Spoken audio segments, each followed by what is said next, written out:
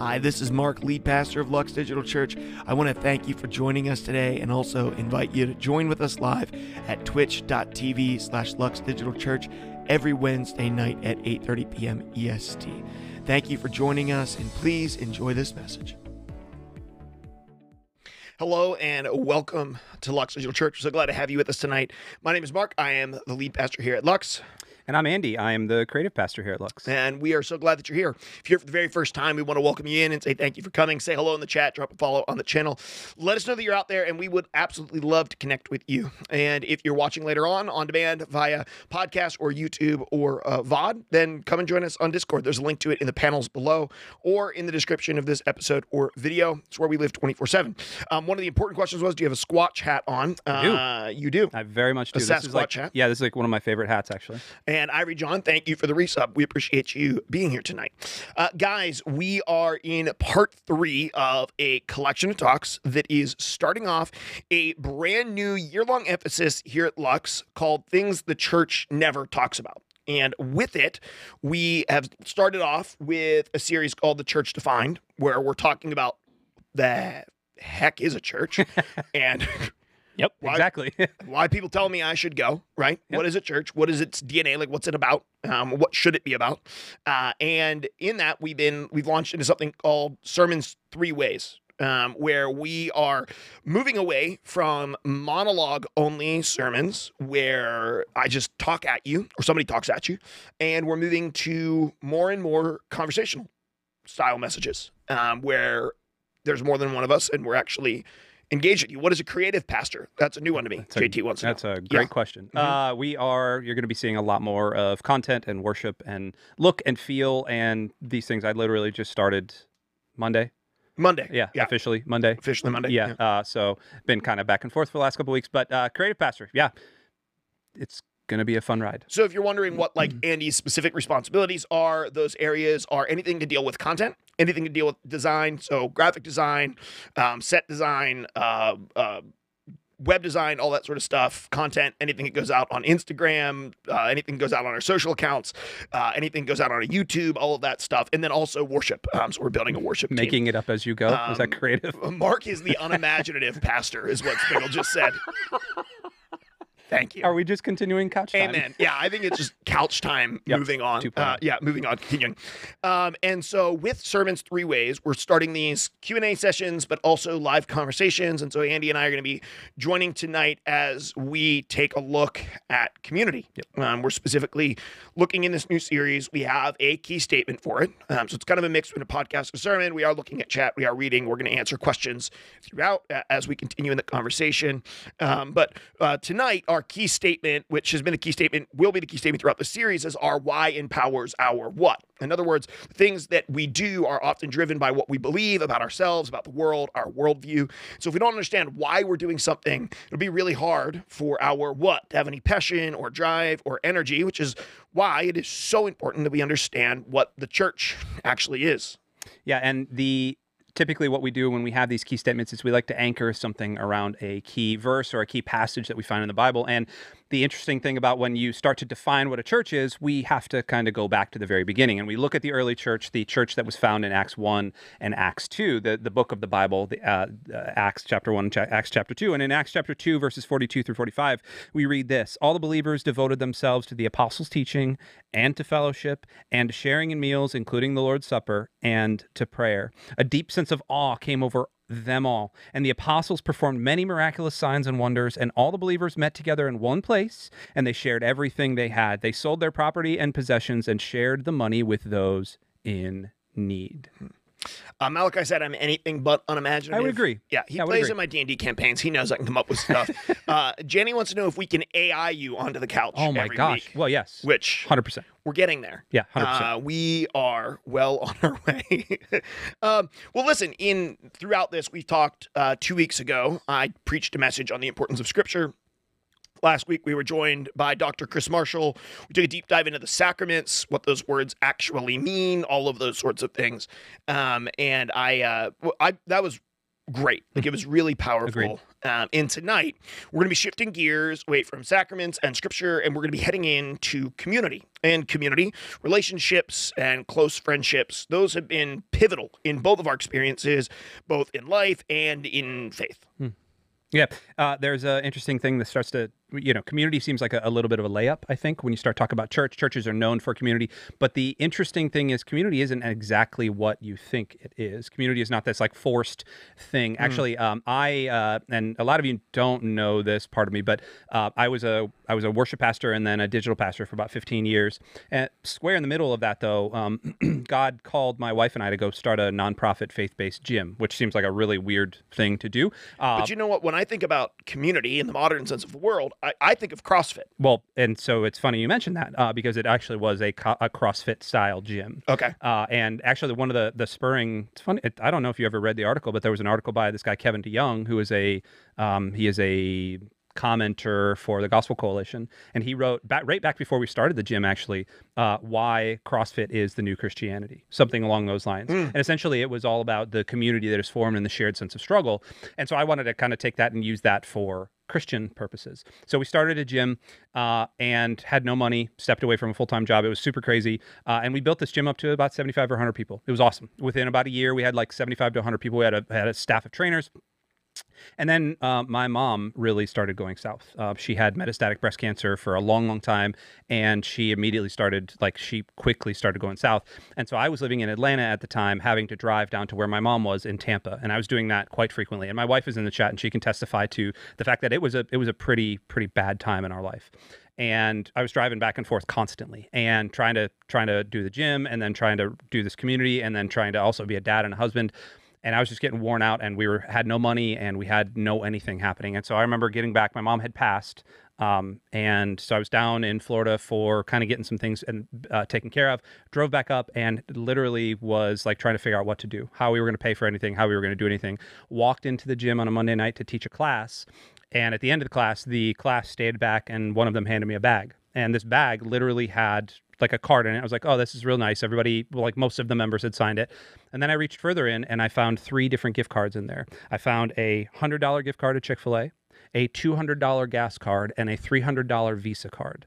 Now, if you don't know anything about traveling from Atlanta to Tampa, it's basically this miserable stretch of road called I-75. With nothing but Chick-fil-A. With nothing but Chick-fil-A and gas stations. Gas stations and Chick-fil-A. Yeah. And like it was this community coming together. All of the community had come together and said, how can we help Andy? Well, we don't know. We can't really pay more than we're paying for dues. Well, we can bless his family this way. It was a community coming around me to support my family. That's what community was for me in that instance. And it was not a church. It was more of a community than I had ever felt in a church at that point. Well, I'm realizing how dangerous it is to read chat while we're doing this because like you're talking about the hardest season of your life and I'm reading Shock the Toast. We need to deep fake Andy's face onto David so that Andy has hair and I'm just grinning, like trying not to grin as you're He's real happy about my sharing deep. So like, Thanks, dude. Yeah, welcome. Super emotional. Baja Blast. Good to see you. Well, community has been super important in my life as well, and in different seasons and for different ways. And I can think of like 3. I really think of my life in eras of community. Like I'm a community creator. Like naturally, that's what I do. I gather people. And so in high school, I had this Thursday night Bible study. The Spiggle was a part of it. We would go to this little place called O'Shea's. It was a pub. We'd go to the back room with our youth pastor. We'd order wings. It's where my buddy got nicknamed Horsey Sauce Hassenflu, actually, because you want to go through that again? There was a couple ones that were more offensive, but basically he would eat wings and it would just drip up his arms. He was just such a mess. And then we would have Bible study together at the church afterwards. And then in college, I had a college small group with a mentor and a pastor. I met with them last week, actually, for the first time in years. And we met in this back room of this coffee shop. It was blazing hot. The grinder and the roaster were back in the back room of the coffee shop, and we would meet there and we would talk philosophy and women and everything in between, theology, and really powerful. And then when I took my first job in a church at New Life Christian Ministries, Dr. Chris Marshall's church, I served there for 11 years, and during that time, I built this incredibly tight-knit community with at first youth leaders, and then it developed into a young couples group. And those kind of became the catalysts for sharpening me and helping me to grow, challenging me, pushing back at me, all of those sorts of things. I have very vivid memories of exact moments inside that coffee shop where someone would challenge me on a belief or challenge me on something that I thought that radically shifted my life because it changed my why, it changed the way I thought, which ultimately would then change my what. Yeah. And how I went about things in life. But listen, spoiler alert, it's nice to have friends, right? Like, wow. Shocker. Yeah, shocker. You come to church and they say, hey, you should have friends. Like, we all know in one way, form, or another that we want friends. Like, we get that. We understand that. But the Bible actually has a lot more to say about it. Like, community for the Bible is so much more than just you should have some friends. Yeah, you should hang out with people. Yeah, it's more than hanging out, right? It's more than just your local game shop. It's deeper than that. It's actually theological. And so we're going to take a look at, I'm going to take some Old Testament. I'll take some New Testament. And he's going to take some New Testament. And we're going to take a deep dive into some Hebrew, into a little bit of Greek. A little bit. We're going to answer your questions. Yep. We're going to talk community tonight, if that's okay with you Real guys. quick, I want to clear up G-Mage commenting, Average Baja Blast had asked what a faith-based gym was. So read that in the chat there, Baja Blast. That was pretty much spot on. Yeah. By the way, hi, G-Mage. It's good to see you. Thanks for letting your husband come up and hang out with me. Love you. So tonight, I'm actually going to talk and look. I'm going to go as far back as I can, right? You can see community throughout the Old Testament at various points in the story of the nation of Israel. But tonight, I want to go the whole way back to the very beginning, get real theological on us, and we're going to talk Genesis chapter 1. And Old Testament up in here. Old Testament up in here. And specifically, Genesis chapter 1, verse 27 says something really unique that is very unique to the Hebrew scriptures specifically. And it says this, Genesis 1:27, so God created man in his own image, in the image of God. He created him, male and female, he created him. This is the final day of God's creation story, right? He's on day 6, creates humanity, says that everything is really good, right? He makes them in his image. Now, to you and I, that might not mean a whole lot, but to an ancient Jew, this is enormously significant, especially a Jew receiving this in sort of like the Sinai Peninsula as they're wandering around in between Egypt and the land of Canaan, or the promised land that they're coming to, because they are surrounded by people who have very similar stories to them. The Canaanites have a very similar creation story. The Egyptians have a similar creation story. The Babylonians have a similar creation story to what you would see in the rest of Genesis chapter 1. But there are unique things about the Hebrew creation story. And we talked about this at Monday Night Live this week, but very specifically, the unique thing is the intentionality in which God, or the God of the Bible, creates humanity and partners with humanity. So, for example, just the Babylonian creation narrative, the god Marduk, the god that they worshipped, slays Tiamat, the great sea serpent, and her droplets of congealed blood become humanity. So, great. The Egyptian narrative, sweat, tears, blood, we'll call it seed for all of the kids who are listening, sort of like the accidental wink, Yeah. sort of like the accidental fluids of the gods have creative juices. Accidental Fluids is the name of my metal band. Yeah. So just think, like, you are people who think that I was going to get a drink of water. It's an accidental fluid over there. So all of the surrounding people basically say that we are accidental creations made by the discarded blood or tears or seed or sweat fluids of the gods. And our job is to make images of the gods and worship those gods to appease them. Right. And, when you say image, and I had stopped you about this earlier and I was thinking about it a little bit more, but the idea of the image, I think, has changed a little bit. Yes. Right. Like I think image. So you mentioned ancient Hebrews, and you mentioned kind of those that would have been listening to this wandering around through the Sinai, and they would have immediately seen Marduk and all the things that they had actually been escaping from in their captivity from Egypt. When we say image today, what does that mean to us? Like, sure. Well, even in our English translations, it's translated differently in different places. Right. And so the Hebrew word here is selim, which we would pronounce sort of like S-E-L-E-M, but it's actually written out T-S-E-H'-L-E-M.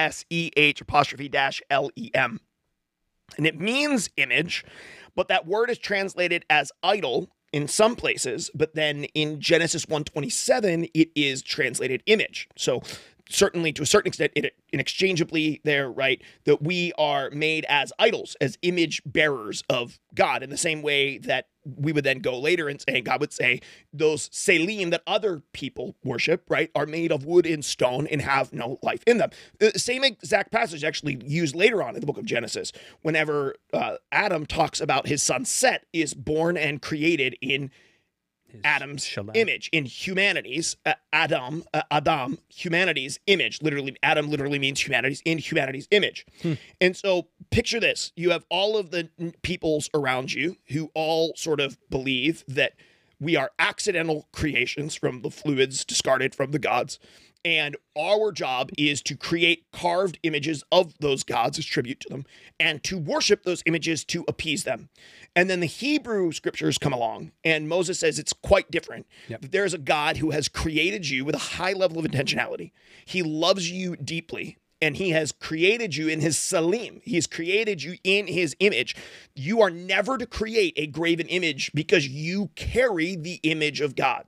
The other gods are carried around by stone and wood images, but your God, the God that chose you, actually has living, breathing, and reproducing image bearers that his image may never fade on the earth, which brings the concepts of idolatry and idol worship into such incredible focus. Voimasa, being Voimasa, actually said something awesome. The Decalogue, which is the thou shalt not make graven images from the 10 words from the 10 commandments, is an important juxtaposition. You are image bearers of God, but also don't try to make images with your own hands. Like that, absolutely. Yes. Yep. Yeah, exactly. Yeah, you are the images. Like, you have no need for idols. You have no need to carve images because you are my representation of it. But we're different, right? Like, you and I, we look differently. We're different heights. We're different fitness levels. Those sorts of things.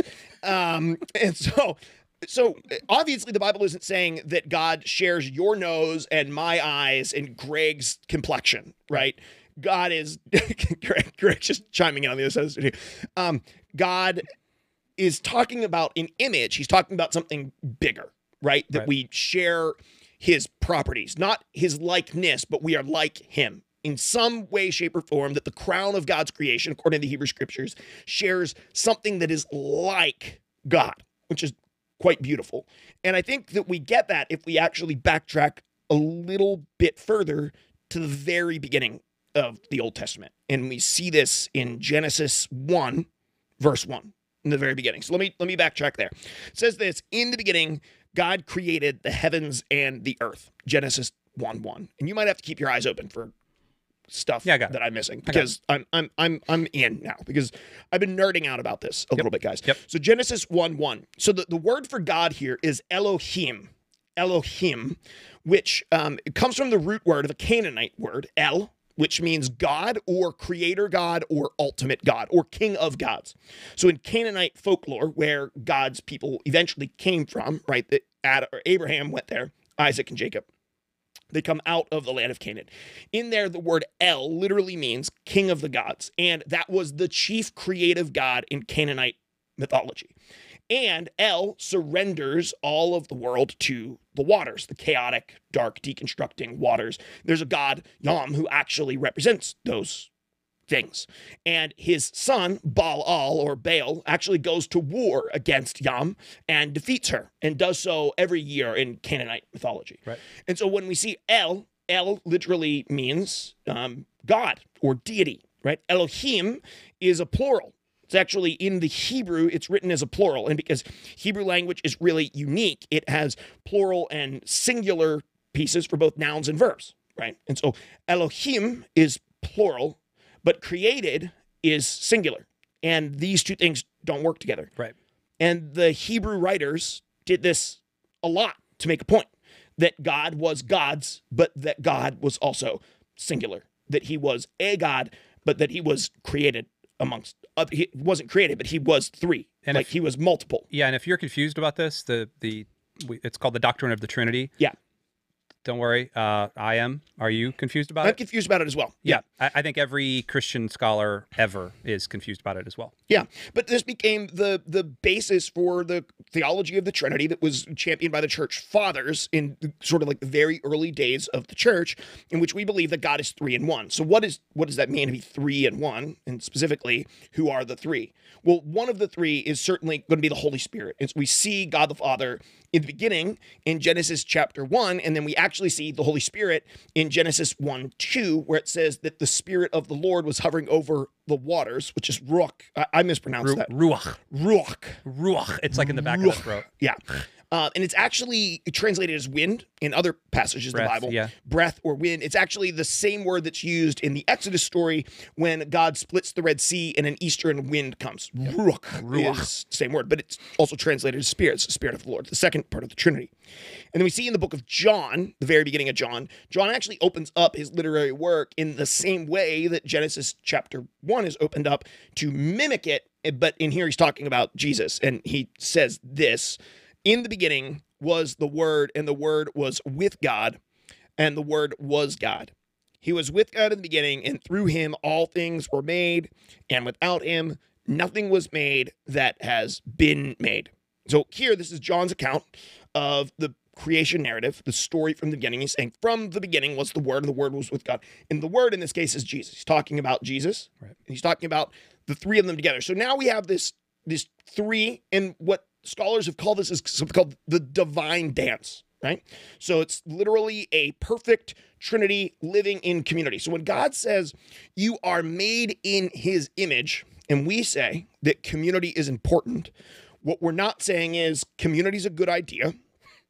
We're not saying you should have friends. Friends are good. What we're saying is baked into the very fabric of human beings is a desire for connection to one another, because God created us as his image bearers to be like him, and he lives in constant, perfect community. But that has not always been the case. Community has been broken and busted. Our world is shattered. Community is probably one of the most painful things that we frequently go through in life. The breaking of community, wars between people, all of those sorts of things. The world is a great testament of how community has not always panned out how we wanted it to. And the story of the Bible is much about that for thousands of years. And then we see God's plan for a restorative community that will actually mimic what the heavens and the earth coming together would be like. Yeah, there's something interesting there as well, that I think to even talk about community at the very beginning, Adam was alone, right? He was all by himself. God created this man, and then he created a bunch of animals. And then Adam went and what did he do? He named all the animals. He named all the animals. Yeah, he hung out with the animals, and then he was like, meh. God was like going, something's still not right. And Adam was going, something's still not right. And so God put Adam asleep and literally made woman from him. It was actually the thing the Hebrew scriptures tell us was not good. The only thing that was not creation that was not good was that Adam was alone. Like he wasn't trying to be with he liked giraffes and marmots and things, but not. I mean, they're cool. Not like that. Yeah. Right? Not like that. Like he needed someone that was of him, like someone to connect to that was also an image bearer of God. Yeah, it's interesting. So we fast forward the Old Testament to the New Testament. And when you look at the story of Jesus and what happens with the story of Jesus, so you have this community of people that are really reading what they knew as the Testament. Really, it was just the Hebrew scriptures, everything that was happening there. There wasn't the Bible. There wasn't no the New Testament, Bible. No, there were synagogues, there was rabbis, they were traveling around, they were memorizing scripture, they were doing these things. This guy Jesus appears on the scene from who knows where, right? From this little town of Nazareth, and walks around for about 33 years, says some pretty offensive things to the Jewish rabbis and leaders, and he gets killed for it, and he gets buried. But then 3 days later, arises again, hangs out for another 40 days or so, and then ascends back into heaven. And all of a sudden, you have these formerly Jewish people who knew these stories, who knew everything about being created in the image of God, being, Adam being alone, not being good, who knew all of these things. And all of a sudden, they're going, wait a minute, so what do I do with this information now that Jesus is gone? And then 50 days later, that we have this thing called Pentecost. Now, Pentecost literally means 50 days. I mean, pentagram, that type of thing. It's not a pentagram, it means 50. We're not saying pentagram. We are not saying pentagram. Please do not. Please get out of there. But don't clip it. But I mean, I control that. But at Pentecost, all of a sudden, the Holy Spirit just descends into this gathering of about 150 believers. And there are tongues of fire, and there's all sorts of languages being spoken. There's a ton of people think Peter and his gang are drunk, like they're at 9 a.m., and Peter stands up and says, like, the funniest thing in the world is like, how could I be drunk? It's only 9 in the world. Like, I think that's pretty funny every time I read that. And yet, there now all of a sudden is this gathering of people that are together, and something magnetic about it, right? Yeah, like there's this energy in Acts chapters 1, 2, 3, 4, right, really throughout. There's a like a sense of joy, and you can read that all of a sudden they don't know what else to do, so they start meeting. It says together in one place in Acts chapter 2, verse 1. It says they started meeting together in one place, and that's the interesting thing I think that happens here is that they don't scatter to their houses. They don't leave. All of there's that innate sense of what you went through. You saw Jesus, right? You saw this whole thing, and it's magnetic. So much so that actually at the very first sermon that was ever preached by Peter, 3,000 people are added to the fellowship. It says that church grew from 150 to 3,000 like that. Mega church overnight. Yeah, overnight, without any sort of like growth plan, no discipleship track, no 101, no like coffee in the fellowship hall after service. But also, like, no church, no systems, nothing. No, like, they weren't filing for their 501c3 status. Nothing. And they were gathering in the temple at the time. Like, every day they would begin getting together at the temple courts, which is sort of like the dominant communal meeting place for all Jews. Right. Because they didn't view themselves as different than Jews. They just thought, we believe that Jesus was the Messiah, and we continue to be Jewish. Like, they didn't view themselves as something other than what they already were. Correct, yeah, and they believed that not only were they still worshiping in Jewish synagogues, but that Jesus was the one that fulfilled all of these things. And that's what they had learned, and that's what they were spreading. And so all of a sudden, there's this like newfound joy, and being part of this community of believers turns into like this full-time job. They're worshiping together, they're eating together, they're sharing life together, they're doing life together, they're growing together. They're I'm going to talk about this next week when we start talking about generosity, but they're literally selling homes to fulfill needs when needed, all because they truly believed in this Jesus guy. And this church grows thousands and thousands and thousands of people, so much so that like Peter and John, and a couple short chapters later in Acts chapter 4, Peter and John get thrown into jail by, again, the religious elite who are scared of what's going on. They get thrown into jail for preaching, and all of a sudden this community prays for them, gathers around them, and ultimately Peter and John like kind of walk out of the jail because they really had done nothing wrong, and they didn't leave. They weren't scared. They went back to their community. Right? Yeah, but I think community is the right word here, right? Because they weren't a church. Not yet. Not yet. Like they wouldn't have called themselves a church. Right. So let's tie this in, the sense of community and the need for one another, because you could have all of that, but we're in a church and we're really saying like, hey, you should be part of a church in some capacity. Why? Like what makes this unique grouping of people different than the people that you meet at your coffee shop or the people that go to an amusement park? I mean, it's a great way of framing it, but actually the word church happens in the New Testament. It's just a little bit later. They start calling church in like Acts chapter 18 and things like that. So years and years and years after this. And there's an interesting thing. So the New Testament, so the Old Testament Mark was talking about is written in Hebrew and Aramaic. Essentially, there's a couple other small little languages in there, but essentially two different languages. And the New Testament itself is written mostly in Greek, like conversational Greek.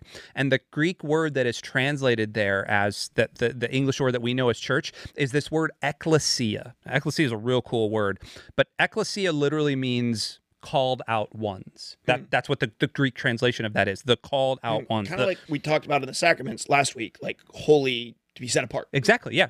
I mean, this is it's the called out ones, the set apart congregation. And so all of these things, you can hopefully start to see the Lego pieces kind of build in together. It's a gathering of people that are united by identity. Now, the interesting thing is in the Greek language, it's called Koine Greek, and it's a conversational Greek that's kind of dead now. But in that sense, the Koine Greek term ekklesia, that meant a gathering of anything. So that could have been sports fans. That's like, I'm in Pittsburgh, and I'm sorry, Steelers fans, if you're out there, all two of you, like Steelers fans gathering together, like that's technically an ecclesia of Steelers fans.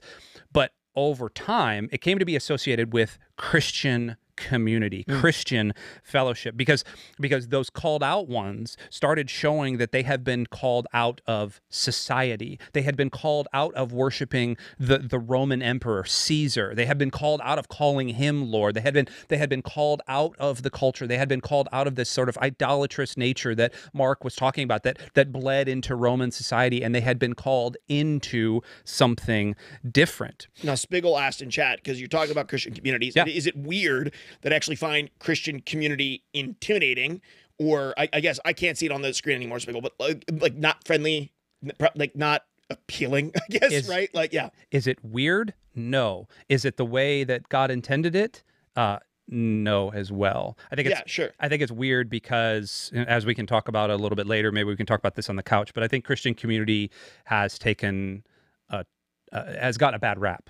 Sure. Well, you get this story in the book of Acts, and you see this like really magnetic community of people who were self-sacrificing, and miraculous things were taking place, and they were like off-putting, he said. And they were like, man, the authorities were after them and killing them, but they were like, and the sort of like the flailing, dying Christendom that we live in today, which is sort of like super social and like really political and sort of like ugly, can be two-faced, like seems more commercialized. Like that type of Christian community doesn't, like, I think anybody who looks at the book of Acts and sees Acts chapter 2 and reads that community, they're like, I'd love to be a part of that. But sometimes when you look at what the church is today, that depiction of Christian community is off-putting. It's funny, in our Lions fans, yes, Lions fans, we are here. Me and Templar are here. Thank you. Us Lions fans are an ecclesia of Lions fans. There's an interesting thing, and I'm just going to go completely off notes here for a second, but I kept using this word inclusivity in my notes throughout this whole thing, and that's actually because in Galatians chapter 3, and we do have a graphic for this, but in Galatians chapter 3, verse 28, the Apostle Paul, he writes, "You're no longer Jew or Gentile, you're no longer slave or free, you're no longer male or female, for you're all one in Christ Jesus." That's the ideal of Christian community. That's the ideal of any faith-based community, right? But especially Christian community, wiping away all of your socioeconomic status and stature, wiping away all of the things that were formerly you before you met Jesus. Those things are gone. And I'm going to talk about this a little bit next week. That sounds a little bit like communism, and it's not. There's some pretty interesting splits there that happen, but ultimately Christian community is supposed to be inclusive. Yeah, and inclusivity can be loaded in our culture today in terms of what it means. I think a lot of like affirmative action is, I feel like inclusivity and the term around inclusivity and culture's drive towards that has similar effect to maybe what my parents' generation would have seen as sort of like affirmative action. It can be really perceived as a negative thing. But in this case, it's talking about something that's way bigger than that, because we have a lot of inclusivity, especially in our culture, when it comes to religion. You can kind of believe what you want to believe, and you should all be able to go to the same school and do the same things. But then that wasn't the case, right? The Romans worshiped the Roman gods, the Greek worshiped the Greek gods, the Egyptians worshiped the Egyptian gods, the Jews worshiped the Lord, right? You have all of these different groups. And so this concept of like, hey, you can actually, like, you could not just become a Jew before and worship the Lord, right? You were a Gentile. You were outside the group. And it was only during this Jesus movement that the doors flung wide open and people began crossing political and social and national lines. Slave, free, Jew, Gentile, Samaritan, Greek, all people were being unified under this sort of like religious group, which now we would look and say that that's exclusive and bad and icky. Right. But back then, this was something that was incredibly inclusive and new and fresh. Yeah, and so Spigel, like for those out there that have found Christian community pretty exclusive, like, shutting the doors, pretty off-putting, pretty kind of hard, like, it's pretty trendy for pastors to get on camera and say like, oh, I'm sorry for all of the Christians out there and do that thing. But like, truly, Mark and I are sorry for all of the people that are out there that have had that feeling about Christian community, that had felt wronged, that have felt like they had their shoulder turned, like they got kicked out of the congregation, like they weren't even welcomed, like it was something weird, and if you weren't saying the right things or wearing the right things or standing at the right time, that you were going to be kicked out of the congregation. Like that's not what the original church is. And Mark, I'm going to kick this back to you now, but like when God gave you that idea to start forming Lux, that's not the idea of community that you had, right? This exclusive sort of like gamers and gamers only, and only these type of gamers and only these type of people, and you need to look like this, and if not, you can get out of my Discord server. Sure, like a big portion of what we wanted to do is create a space for people who were spiritually curious and people who were spiritually exploring to have a place where they could come and openly engage in real questions. And like literally, like JT saying, my wife wants to know the context for Galatians 3:28. Yeah.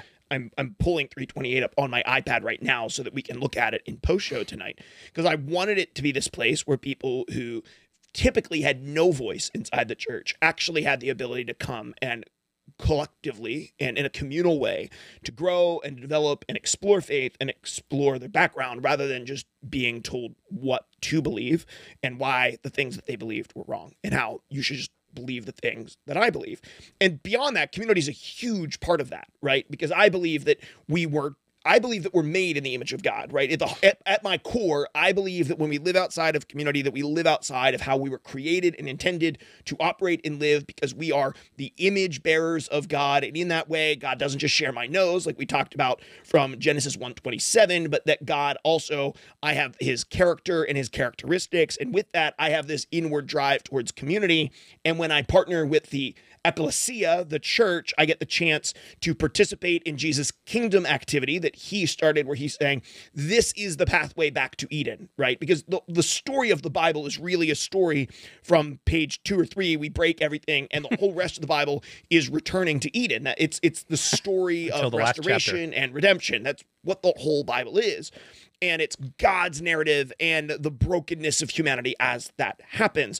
And a big part of that is the returning to biblical community. Now, when I say that, I don't mean like, hey, you should join a small group. You should join a small group. Like, small groups are a vehicle by which we enter into relationship and community with one another. And small groups are launching tonight, and you should join one. Thoughts on predestination? Welcome in, Goat.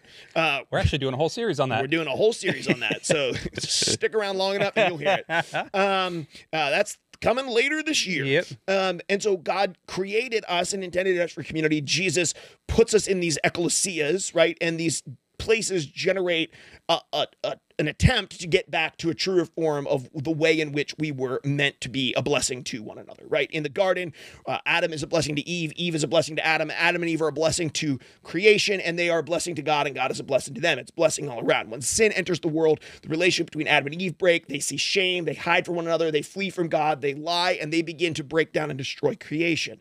And God is in the process of restoring all of those things, and community in the ecclesia specifically is a part in the restorative properties of that. So join a small group, yes, like at the end of the day, that's a really practical piece. But more than that, it's about a lifestyle that is steadfastly continuing and devoted to community. Even when we get hurt, even when it's hard, even when it breaks down, even when it's imperfect, that we strive to return to blessing on blessing on blessing on blessing, rather than brokenness to brokenness to brokenness to brokenness. Right. Yeah. And so that takes us to our not key statement, our, what is it? Our why thing. It matters? Yeah, our thing that I forgot to pull up because I'm in the Bible right now. The things that I have it here. Okay. It's the thing that we say at the end, I think. Did you know? There it is. Yeah. Our why it matters. I got it, guys. We were not made to follow Jesus alone. Like, as followers of Jesus, we were intended to do that. Yes and together. amen. Yes and amen. And it's both, it's theological, but it's also super practical. If you are one of those type of people that does not struggle with community, congratulations. I envy you. But if you're like me and you do struggle with finding community, finding places to get plugged in, we should hit that Discord link into the chat right now. Joining an unknown weird Discord, I assure you, is not the weirdest thing in the world, number one. Number two, our Discord server is filled with a bunch of people that are just like you and me, who have sometimes issues with joining community. And you're going to find there that it's not the judgmental outward facing sort of like, you said the wrong thing, get out of my Discord server type of community. When we're having a good day, right? Sometimes we're broken too, right? Like, the truth of the matter is that I think that is the experience that you'll always 100%. have. But like, grace and forgiveness and love are all part of that narrative as well, of restoring and rebuilding what is a otherwise broken world. Yeah, 100%. Yeah. I cut you off, sorry. No, you did a great job. Actually, I cut you off, and then you apologized to me for cutting me off. And Zeph, I appreciate the apology for what I did wrong, though. Zeph, summary doesn't work because I turned it off because I didn't think we were going to have one, and then we decided to put one in last minute. It's hard staying in community. It absolutely is. It can be really hard to find community. It can be very hard to stay in community. Communities of people will never be perfect because people are imperfect. Preach. Absolutely. Yeah, preach. Absolutely. But in the ecclesia, right, inside of the church, inside of the called out ones, as we learn to live in community with one another and learn to forgive and care for one another, and we learn to love and we learn to show grace and compassion. Like, it's inside of there that we begin to catch glimpses of a restored heaven, restored earth. And that's why following Jesus together is so vitally important. Why the church steadfastly continues in it. Last thing for me, first off, shock, I'm not Canadian, I'm from Michigan. Second off, thank you, G-Mage, for jumping in there. Second off, if you stick around for post-show, we're actually... JT and his wife had asked about the context of Galatians 3:28. We're going to talk a lot about community there and kind of something interesting that glues all of those pieces together. It's actually something I'm going to be talking about next week as well in terms of generosity. So that's a plug. You should stick around. I can see the Canadian vibes. And with that, Spiegel said, I'm going to close this out in a word of prayer, and then we're going to go to time of worship. Let's pray together. Father God, I thank you for tonight, and I thank you that not only are you 3 in 1, but that you have created us and crafted us to live in community together, that you looked at creation and you said it is not good for man to be alone. And so you created community, that we would be able to embrace and to live life together, that we would be able to co-rule earth with one another. And you have continued to emphasize that and its importance in your church, which is the way you speak to your people and display yourself to the world today. I pray, Father, that you would fill us with your Holy Spirit as the church, that Holy Spirit, you would fall upon our church, that we would learn to love and care for one another, that we would invest in community, that we would sacrifice for community, and that community would become part of not just the center of our church, but the heartbeat of all of those who call Lux home. We love you, Lord, and we thank you. In your name we pray. Amen. Amen. Thanks for listening to this week's message at Lux Digital Church. If Lux has been having an impact on your life, I want to encourage you to visit us at luxdigitalchurch.com and get connected to our community there. We're so thankful for you and we appreciate you. Have a blessed day and a blessed week.